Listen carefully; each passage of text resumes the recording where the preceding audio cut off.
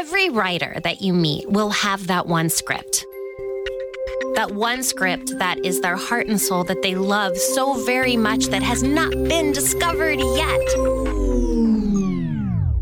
That's what this podcast is all about. We find those scripts, these unbelievably original gems, and we bring them to life with a table read of professional actors.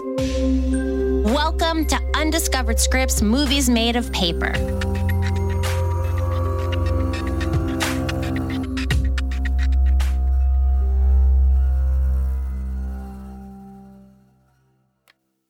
Black screen. Universal Studios logo, circa 1985. Faint sound of a clock ticking under the title cards that fade in and out. Steven Spielberg presents a Robert Zemeckis film, Back to the Future. That dissolves into a bedroom. It is the bedroom that is filled with Back to the Future paraphernalia. Marty Hadler is clearly the movie's biggest fan. The credits continue as we see an article about Back to the Future and then Back to the Future poster, among other novelties. A digital clock turns over to 8 a.m., triggering a crude, if not advanced, way to automatically turn on the TV. A KTLA reporter sits behind a desk reading a teleprompter. The Senate is expected to vote on this today. In other news, the Peterson Automotive Museum has confirmed that 3 of their most valuable and rare cars were stolen last night. This is on the heels of several car thefts in the Beverly Hills and Brentwood neighborhoods. The FBI, who are investigating the matter, have no comment. In other news, there was a drug shipment in Florida. The reporter fades into another story about a drug shipment in Florida. Marty Hadler is a good-looking 16-year-old kid. Maybe a little bit more Michael Cera than Marty McFly, but fitting of his namesake. He grabs a remote control and presses play on a download of Back to the Future, which begins 3 minutes and 20 seconds into the movie when Marty McFly starts switching levers on Doc's amplifier. Marty Hadler smiles as he hops out of bed. As Marty McFly turns the overdrive knob on the film, Marty Hadler turns the knob on his surround sound system. The digital display races along with the overdrive knob in the movie. 50, 60, 70, 80, 90, 100. Marty Hadler grabs a guitar pick and a Guitar Hero guitar and puts on a pair of sunglasses as he faces his flat-screen TV. Simultaneously with his on-screen persona, they both strike a chord. Marty McFly gets jolted back into a bookcase while Marty Hadler jumps back onto his bed doing his best Michael J. Fox impression. He sits up, staring at the flat screen with his sunglasses still on. He slowly takes them off and lip-syncs Marty McFly's every word. Whoa. Rock and roll. Marty Hadler stumbles out the front door, plugs in his earbuds, and presses play on his phone. The Power of Love by Huey Lewis in the News kicks in as Marty pushes off on his skateboard. He finds a bumper to grab onto and swings behind a Jeep Grand Cherokee. He lets out a wide grin. The soccer mom driving the SUV gets a peek of him from the rearview mirror and slams on her brakes. Marty smashes into the back of the Jeep and then onto the ground. His earbuds fall out. The Power of Love is no longer kicking. It has the tinny sound of earbuds that are a couple of feet from ears. Stop grabbing my bumper, it's not safe. Marty grunts in pain. The SUV pulls off. Marty is back on a skateboard, moving at a much more subdued pace, but to the same song. Marty skates his way through Burbank on his way to class. The song crescendos with That's the Power of Love when Marty arrives at school just in time for the bell. We're in a high school science classroom. The class is aflutter with noise. Mrs. Lewis, a blonde woman with glasses, is trying to shush the class as Marty stands front and center. Everyone knows that time is a linear device. The class groans. Please, Mr. Hadler. Time travel is possible. Astronauts travel forward in time by a fraction of a second every time they go to the moon. If you could move at the speed of light, you could literally rocket yourself into the future. Marty, the assignment is about energy, not movies. Marty motions to Mrs. Lewis that he plans on getting there. According to the theory of relativity, Mrs. Lewis raises an eyebrow. time is a river. Marty motions to the whiteboard where he drew the line, and then retraces it with his marker, then draws a slanted line down and draws another horizontal line across the board. But there can be an alternative reality. Marty. If you could just heat up isotopes. Marty, Yeah? what does this have to do with energy? Everything? This isn't isn't a science fiction class, Mr. Hadler. But You sound like a spaceman from Pluto, which is not a planet anymore. Marty only responds with a gaping stare while the bell rings. It's after class. Marty is shuffling down the hallway, enduring a few mocking sentiments from his classmates. Way to go, spaceman. A vibration comes from Marty's pocket. It takes him a minute to grab his bearings, but he eventually pulls out his phone to see a picture of his family with a text alert from Mom. Don't be late for dinner, honey. LOL. Did I use LOL right? Marty rolls his eyes. It's later that night. Marty's skating home. He kicks his skateboard into his hands as he sneaks around the side window of his house and enters his bedroom through the window. As he enters his bedroom, Mrs. Hadler, Mom in every sense of the word, happens to be walking by Marty's bedroom door with a basket of laundry. We have a front door, you know. I know. I think we even gave you a key. Yes. We are raising cat burglars around here. Later that evening, it's dinner. Mrs. Hadler brings over a bowl of sweet potatoes to Mr. Hadler, mid-40s with a striking resemblance to Michael J. Fox, and Marty's younger brothers, Clint and Parker. Clint is 12 with a bushel of curly hair, and Parker is 7 with a mischievous glint in his eye. Marty swings around the newel post and lands with a thud at the base of the stairs. Ah, Marty! We've had to get that replaced twice now. Sorry. Marty grabs a seat at the table and digs into the potatoes. Dude, don't hog. Marty grins at Clint. Mom, I want some. There is enough sweet potatoes for everyone. There'd better be. I can't afford another newel post and more potatoes. Mrs. Hadler smiles across the table at Mr. Hadler's joke. Mr. Hadler smiles back, and then his concentration breaks. Hey, everyone excited about the movie tomorrow night? Yeah. I don't know why we have to go see some old movie. It's not old, and you wouldn't even... I know why you like it, Marty. Okay, boys, you don't have to go if you don't want to. But Back to the Future is the reason we're all here right now. Clint lets his fork slide out of his hand and sighs as though he's heard this story a million times. Your mother and I Clint starts mouthing the speech along with Mr. Hadler. had our first date 30 years ago at the premiere of Back to the Future.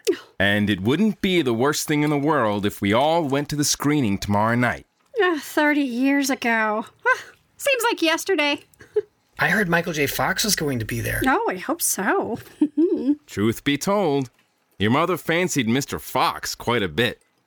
And she thought I looked quite enough like him to spark our little romance. Mr. Hadler reaches for Mrs. Hadler's hand. No, you're much more handsome. Mrs. Hadler leans in for a kiss. Oh, gag me, please. Mrs. Hadler turns her head back towards her boys and shoots them a disappointed look. After dinner, Marty is up in his bedroom surfing the internet, looking at various websites about the physics of wormholes. Mr. Hadler appears in the threshold and knocks on the door. Good day at school, Marty? Marty turns to his father. Not bad. Good. Mr. Hadler sits on Marty's bed.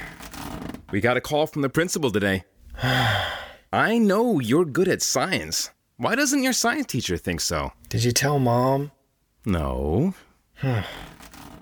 Marty's relieved. It's good to be passionate about things, Marty, but you have to stay focused, too. I'll do better next time. You'll follow the instructions of the assignment? I promise.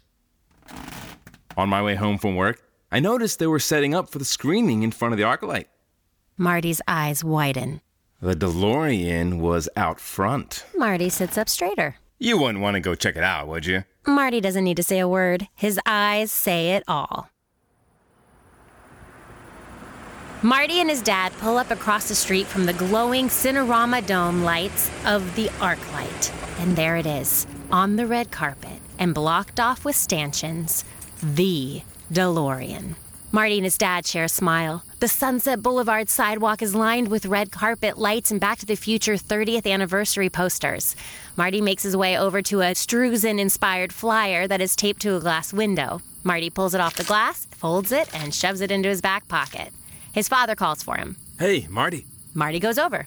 It's something, isn't it? Do you think this is the one? Sure. Look at all that detail inside. Marty does his best to maneuver around the velvet ropes to peer inside the window. He can barely make out the control panel before the pitter-patter of rain starts dancing off the windows. Marty looks over to see his dad opening the door. What are you doing? Don't Shh, me? You're gonna get us in trouble. Mr. Hadler looks around. How many chances are you going to have to sit inside this car? He motions for Marty to get in the passenger seat. Marty looks around reluctantly, crosses the velvet ropes. When he pulls open the gull-wing door, a wave comes over him, and he's instantly lost in the moment. He slips inside the car next to his father and closes the door. Mr. Hadler's phone rings. He pulls it out of his shirt pocket and sees that it's Marty. I think you just butt-dialed me. Marty looks around the DeLorean and mindlessly clicks the button on the top of his phone without looking. The rain is turned into a full-on downpour. Mr. Hadler's looking at the model of the flux capacitor in the back. This is definitely the car. Marty nods as he runs a hand over the time circuit lever. He pushes it forward and the display box lights up. No way. Awesome! Must run on 9 volts or something. I bet the whole thing will be lit up tomorrow night. I wonder if it works. Marty and Mr. Hadler share a look. Marty reaches over to the time circuit and types in October 26, 1985. The numbers appear in the display window. Marty lets out a gasp of excitement. Good year! Marty nods. Movie wasn't even out then, though. Mr. Hadler types in July 3rd, 1985. The premiere. The day your mother fell in love with me. But that wasn't the beginning of the story. Marty's dad punches in February 24th, 1985. Marty looks inquisitively at his father. That's the day I fell in love with your mother. The day we met. The day you hit her in your car? She hit me! A car went right through the red light. I slammed on my brakes, still took out half the car in front of me. It never stopped, though. But your mom bumped into me, and that was it. The second I looked into that rearview mirror, it was love at first sight. For me, at least. Took a few months to convince your mother. I don't think I remember that part. Well, you've got a lot of things in your mind. Girlfriend? Marty shifts uncomfortably. Before Marty can reply, headlights flash over their faces. Oh, shit. They open the car doors and sneak around the corner as fast as they can, getting soaked in the rain. They find cover and laugh at their panicked reactions until Marty hears voices. Marty motions that he hears something. What? Mr. Hadler can hear the voices now, too. 2 men come around the corner wearing dark clothes. One of them has a tool bag, and the other is wearing dark sunglasses. Mr. Hadler and Marty recoil. Security? I don't think so. The men approach the DeLorean. The guy with the tool bag starts rummaging through his bag while the guy with the sunglasses pulls on the handle. The door swings open wide and the men look at each other. That was easy. The guy with the tool bag pops open the steering console and cuts a couple of wires. Not security. The guy with sunglasses looks up towards Marty and his dad. Mr. Hadler grabs Marty's arm, freezing. They look shocked. The man starts walking towards them. The guy with the tool bag grabs a gun from his tool bag and stands up as well. Marty's eyes widen. We have to run around the block to the car, okay? Marty nods. Now! Marty and his dad sprint through the ArcLight courtyard. The car thieves are right behind them. The Hadlers duck into the parking garage and run full speed past a series of pillars. Marty and his father turn out of the garage and back into the rain. Mr. Hadler slips on a manhole cover and hits the curb hard. Marty swings around and yells for his father, but his cries are drowned by a thunderclap. Marty runs back and falls to his knees. Dad! I'm going to duck in there. Mr. Hadler motions to an archway. You've got to get out of here. You've got to call the police. The guy with the tool bag is running through the parking garage. Mr. Hadler is moving towards the archway with Marty's help. Dad! There's no time to talk about it. Just go. I'll be right back. Go! Marty sprints towards their car, around the corner and into the plaza again. He checks his pocket for the keys and realizes he doesn't have them. Tires screeching. 2 shots ring out. Marty freezes in horror. The headlights from the van turn on and point right at him. The driver of the van, sunglasses, floors it right at Marty. Marty starts running back towards the front of the ArcLight, fighting his way through the rain. He jumps back into the DeLorean, grabs the 2 free wires from under the console. He looks confused. He has no idea what he's doing, but he crosses the wires. The DeLorean revs up. Marty jolts up with surprise. He throws the DeLorean into gear and peels off the red carpet just as the van cuts in to sideswipe him.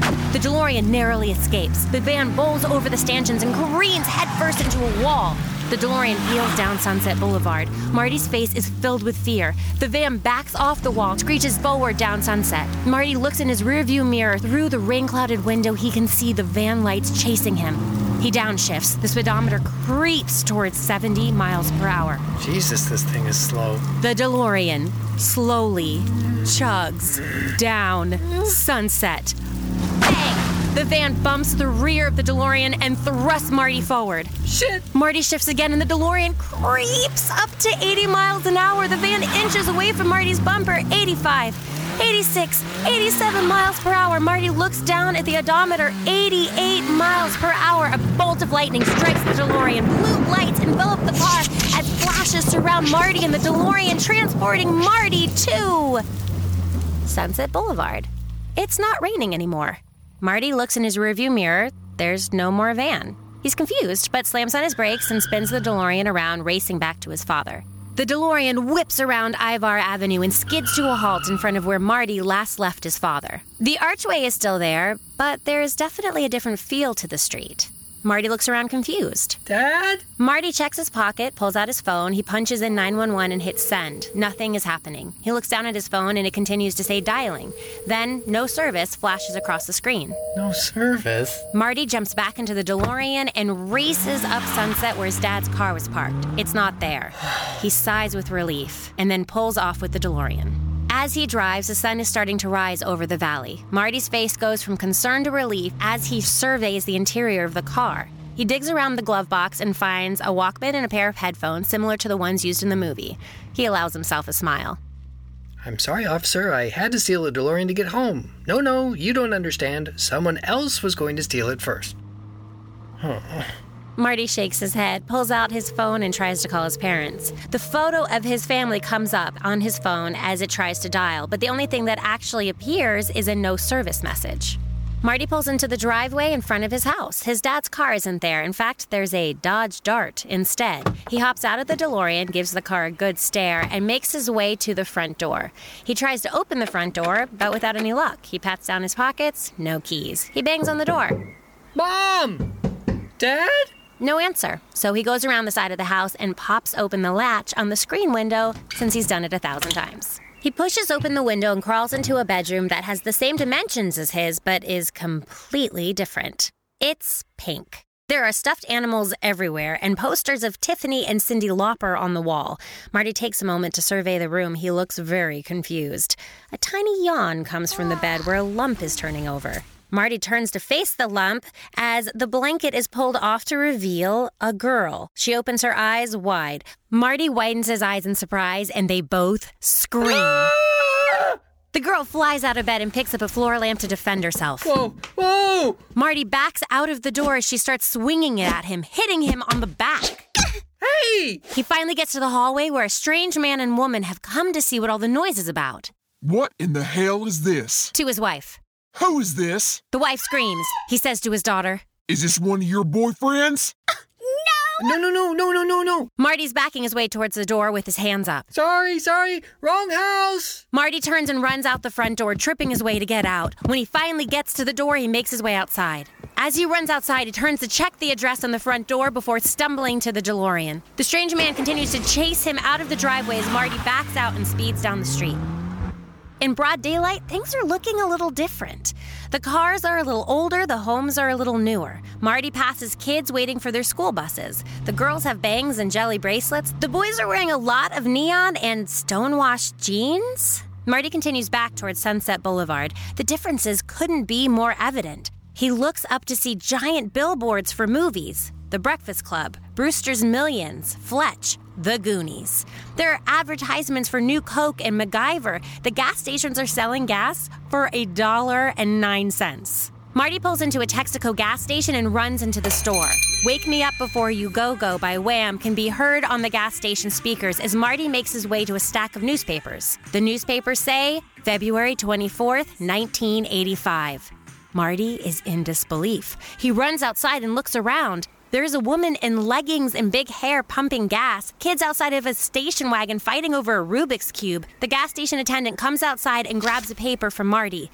He's got a mullet and a ridiculous mustache. That's a quarter, Ace. Marty just stares as the attendant takes the paper back. In disbelief, Marty hops into the DeLorean. A gaggle of girls who look like they walked out of an aerobics class shout after Marty. Killer car. Marty looks around the interior of the car for some evidence that this is in fact a time machine. He is in disbelief. Woohoo! He bangs on the steering wheel with equal parts frustration and joy. I can't believe it works. And then he realizes, Dad. He starts the car, thinks for a moment, then changes the date on the keypad to July 3rd, 2015. Okay, 88 miles per hour. Marty puts the car back in gear and pulls out into typical Sunset Boulevard traffic. The DeLorean is going nowhere fast. Great. Marty is sitting in traffic on Sunset Boulevard. He decides to let some space build up from stoplight to stoplight. He punches it and gets all the way up to 18 miles an hour. Marty sighs. He turns down Sweetser Avenue and tries again. And again to try to get the car up to a decent speed. Speed bumps, stop signs, and traffic are all obstacles. Marty makes a left down Romaine and sees an opening. He stops the car, puts one foot on the brake and another on the gas. The tires start spinning. Smoke goes everywhere. He lets his foot off the brake and makes a run for it. He gets about 1 block before a station wagon pulls out and he takes the front bumper right off. The driver of the car is a young Mr. Hadler. 17-year-old version of Mr. Hadler, who looks eerily like Michael J. Fox in the Back to the Future movies, slams on his brakes after a blur of a DeLorean goes by and is rear-ended by young Mrs. Hadler. He looks up in his rearview mirror to see young Mrs. Hadler, fresh-faced and beautiful. Mr. Hadler's mouth gapes at the sight of her. The DeLorean is limping along. The front axle is broken and the whole passenger side has a gash in it from the bumper to the rear quarter panel. Marty looks defeated. As the DeLorean limps along, a bus pulls alongside with an advertisement for Universal Studios theme park. Marty stares at the ad. The DeLorean hobbles up to the front gate of Universal Studios and pulls into the security kiosk. The security guard, a chunky man in his 50s, takes a look at the DeLorean in shock. I know this sounds ridiculous, sir, but I need... You don't need to make excuses to me, son. They're just gonna wonder where you've been and what in God's green earth happened to this thing. The security guard presses a button and raises the gate for Marty and the DeLorean. Marty nods at the security guard and plays along. The DeLorean weaves in and out of the sound stages on the Universal Studios backlot with some interested onlookers. Marty smiles and tries to look like he belongs. A tram car pulls up in front of Marty. It's a tour of the backlot. And this is what we call a picture car from one of our new movies called Back to the Future. This one looks like it's been in a bit of a movie crash. Don't worry, everyone. There's lots of professional stuntmen here at Universal Studios. The tour guide's voice fades as Marty awkwardly waves at the barrage of tourists taking photos of him. The tram finally ends, revealing the Hill Valley set for Back to the Future. Directly in front of Marty is the clock tower and dozens of people buzzing around the set. There is a bang on the hood of the car that startles Marty. A man wearing headphones and holding a clipboard is waving him forward. Dude, they're looking for you. Marty nods and pulls forward. Is the car supposed to be like this? Into his walkie. Is there a car crash in this show? To Marty. Is it supposed to be like this? Marty shrugs as he pulls forward. The guy wearing the headphones points to the left and rolls his eyes. What do I know? Marty turns left and pulls the car up to a bunch of monitors where there are a lot of directors' chairs and people milling about. Through the crowd, a young Robert Zemeckis pushes his way through to see the car. Marty is shocked. What is this? To an assistant. What is this? The assistant shrugs. I don't know, Mr. Zemeckis. What happened to the car? To the assistant. What happened to the car? The assistant shrugs again. To Marty. Kid, what happened to the car? Marty gets out of the car. He looks around. Everyone is staring at him. It's not supposed to be like this? Zemeckis drops his arms in disgust. He turns to a man with glasses and a stupefied expression. Bob Gale, writer. Is there a car crash I don't know about? Gale shakes his head no. Did we write a car crash? Gale shakes his head no again. Will someone get Pike out here? To Gale. I told you, we should have stuck with the refrigerator idea. You can't crash a refrigerator. Steven? Steven! A young Steven Spielberg walks up behind the car. To Marty. What happened to the car? Marty shrugs. To Gale. Did you write a car crash? Gale shakes his head no again. To Zemeckis.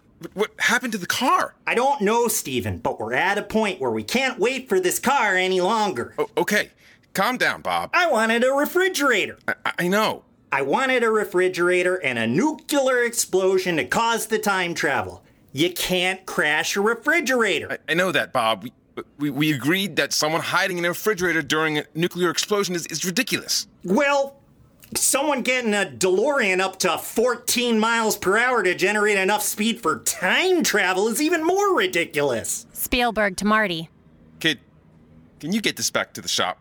Zemeckis walks away upset. We're going with the fridge. Spielberg and Gale share a look of concern. Thank you so much for listening, everyone. That is the end of our first episode of Back to the Future. If you'd like to listen to episode 2, please tune in.